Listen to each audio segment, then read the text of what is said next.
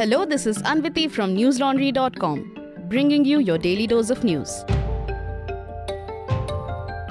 Today is Friday, the 10th of June. India witnessed a spike in COVID-19 numbers with 7,584 new cases recorded in the past 24 hours. According to the data shared by the Union Health Ministry on Friday, the number of COVID cases in India saw the sharpest rise since January, with daily cases topping the 7,000 mark for the first time in 99 days. Moreover, the 7-day average for COVID numbers doubled in less than 10 days, with 36,267 active cases registered in the past 24 hours, according to the Times of India. Maharashtra, Kerala, Delhi and Karnataka have been directed to employ a five-fold strategy of testing, tracking, treating, vaccinating and COVID protocols, The Hindu reported. Health Secretary Bharat Bhushan has written to these states to keep an eye on COVID clusters, stating that 81% of the cases in the last 24 hours were from these states. The ministry said that there is a need to follow a risk assessment-based approach without losing the gains made so far in the fight against the pandemic. The country witnessed 24 deaths, taking the total death toll to 5,24,747 as of today. Dr. Soumya Swaminathan, WHO chief scientist, issued a statement saying that this could be the start of a mini wave because the subvariants that are emerging in India are more transmissible than the original Omicron BA.1. The issue of waning immunity can also be factored in to explain the sudden spike.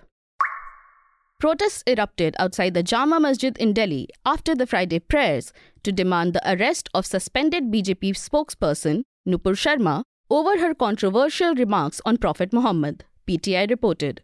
With the same set of demands, protesters were also seen at many places in Uttar Pradesh, including Moradabad, Lucknow and Saharanpur. Community leaders said that anything less than the BJP spokesperson's arrest won't suffice and they must be put behind bars for making blasphemous remarks against Prophet Muhammad. Meanwhile, in view of communal tensions that flared up last evening, internet services have been suspended and a curfew has been imposed in various parts of Jammu and Kashmir, Indian Express reported. There is a curfew in Kishtwar district and Bhadarwah town in the adjoining Doda district, and prohibitory orders under the Section 144 of the Criminal Procedure Code have been imposed in the rest of the Chenab Valley, including Ramban district. An official told news agency PTI that these are precautionary measures in view of the communal tension. According to Indian Express, the tensions arose when alleged objectionable remarks were made against a particular community during a protest rally in Bhadarwah. Protesters demanded the arrest of those who backed former BJP spokesperson Nupur Sharma's remarks on Prophet Muhammad. Unverified videos circulated on social media showed protesters calling for action by the government, failing which those such as Nupur Sharma would be beheaded. Local media reports said that this was followed by a counter-protest by the other community. FIRs have been registered in both the cases. The police have warned that anyone found violating law and order will not be spared. A case has been registered under IPC Sections 295A, deliberate and malicious acts intended to outrage religious feelings of any class by insulting its religion or religious beliefs, and 506, punishment for criminal intimidation, at Police Station Bhadarwah, PTI reported. Former Jammu and Kashmir Chief Minister Omar Abdullah said on Twitter, "I hope cooler heads prevail. Jammu and Kashmir has enough problems without adding to them with communal tension spreading in and around Bhadarwah. I appeal to everyone to maintain calm and ask my party colleagues to help normalize the situation at the earliest." The Interpol has issued a red corner notice against Satinderjeet Singh alias Goldie Brar within 8 days of a CBI request, PTI reported.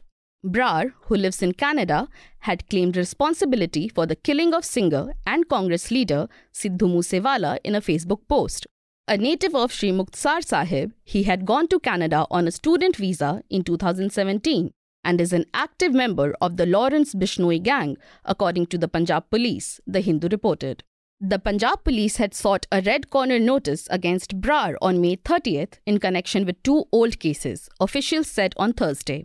The Interpol also issued a red corner notice against fugitive terrorist Harvinder Singh Sandhu, also known as Rinda, who Punjab Police says is currently living in Pakistan and is backed by Babbar Khalsa International, headed by Wadhwa Singh, and Pakistan's Inter-Services Intelligence, Indian Express reported. According to the report, the CBI said a communication was received from the Bureau of Investigation, Punjab Police, through an email on May 30th, with a letter dated May 19th that sought a red corner notice against Brar in 2 cases. FIR number 409 dated November 12, 2020 and FIR number 44 dated February 18, 2021 at City Police Station, Faridkot. These cases relate to a shootout in 2020 and a murder in 2021, both in Faridkot. The communication was sent nearly 6 months after a court had issued warrants against Brar in both cases, probed by the state police, sources said.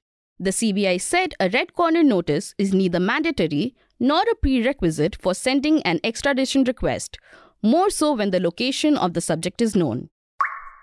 JDS leader H.D. Kumaraswamy on Friday accused Congress of being the B team of Bharatiya Janata Party amid reports of cross-voting in the ongoing Rajya Sabha polls, Hindustan Times reported.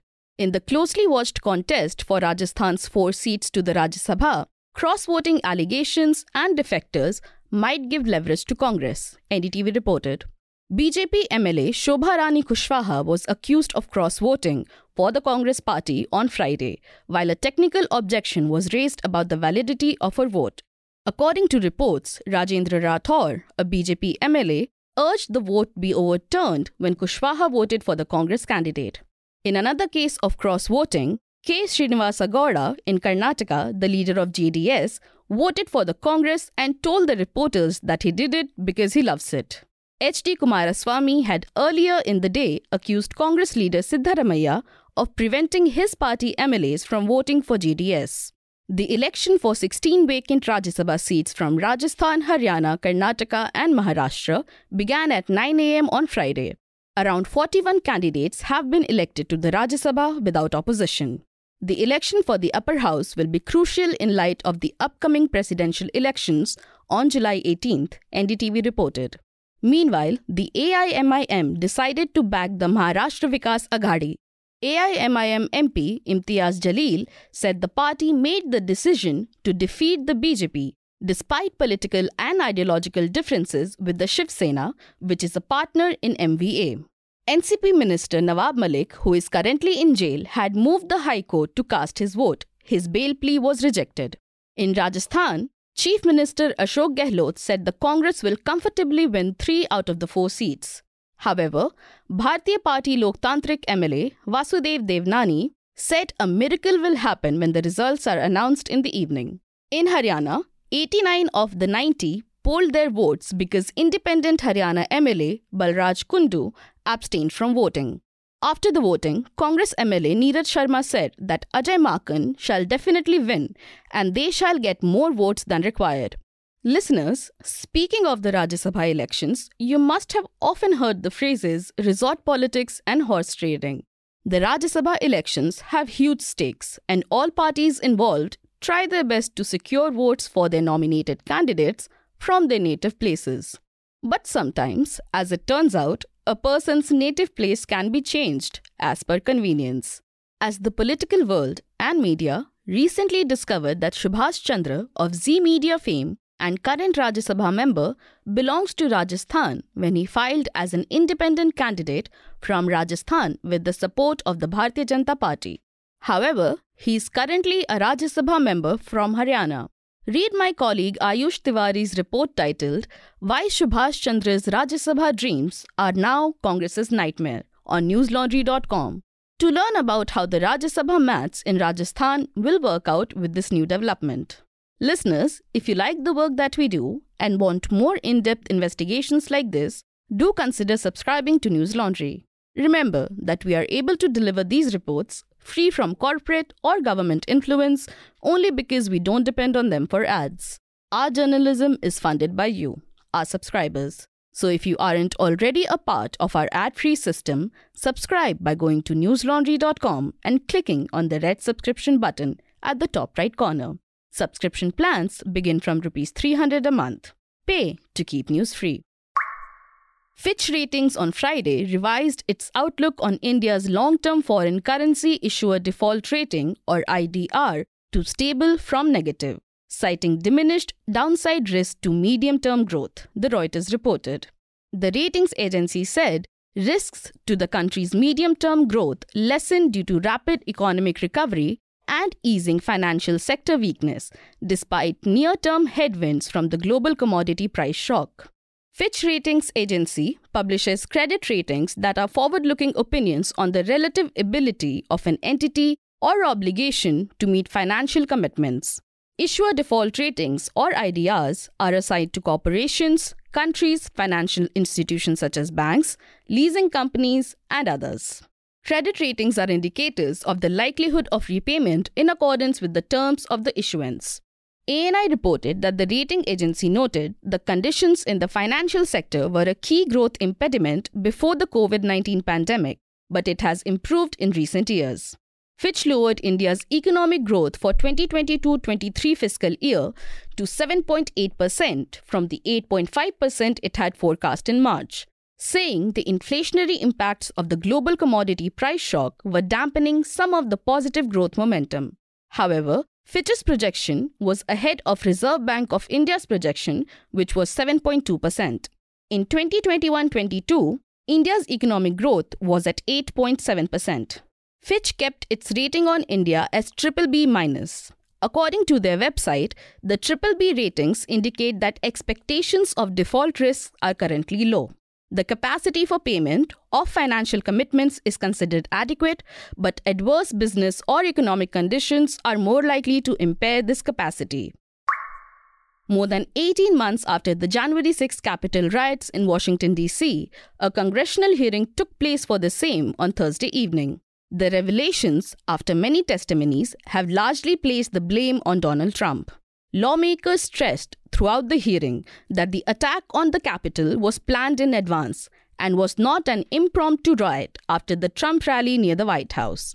Liz Cheney, the Republican vice chair of the committee, said Donald Trump, the then outgoing president, had quote-unquote lit the flame of this attack, BBC reported. While Benny Thompson, a Democrat, said the riot endangered American democracy. Proud Boys, a group of Trump supporters and far-right extremists, led the mob that stormed Capitol Hill on January 6 last year as lawmakers met to certify Joe Biden's election victory amid accusations of election fraud by Trump supporters. Sporting MAGA hats, or Make America Great Again, right-wing protesters had caused structural and property damage to the Capitol Hill building. Footage was aired of a testimony by former U.S. Attorney General Bill Barr, saying that he had repeatedly told the former president that he had lost the election and his claims of fraud were wrong. Ivanka Trump, in her testimony, agreed with Barr. The January 6 committee closed out its first primetime hearing on Thursday with a video montage of convicted and alleged rioters claiming that former President Donald Trump quote-unquote asked them to go to the Capitol on January 6, the Forbes reported. It was a result of Trump's months-long push to overturn his election laws. Proud Boys said in a live testimony to the committee that the members of the group started moving toward the Capitol before Trump finished his speech at a Stop the Steal rally near the White House. Cheney said Trump told White House staffers on January 6th the rioters were quote-unquote doing what they should be doing, and he responded to the rioters' chants to hang Vice President Mike Pence by saying Pence deserves it. Cheney claimed multiple Republican congressmen also sought presidential pardons for their roles in attempting to overturn the 2020 elections, in a way confirming their roles in inciting the violence. That's all the news we have for you today. Have a great day or a good night, depending on wherever you're listening from. See you tomorrow. All the News Laundry podcasts are available on Stitcher, iTunes, and any other podcast platform. Please subscribe to News Laundry. Help us keep news independent. To catch all our podcasts on news, pop culture, current affairs, and sport, visit newslaundry.com. Follow us on Facebook, Twitter, and Instagram, and subscribe to our YouTube channel.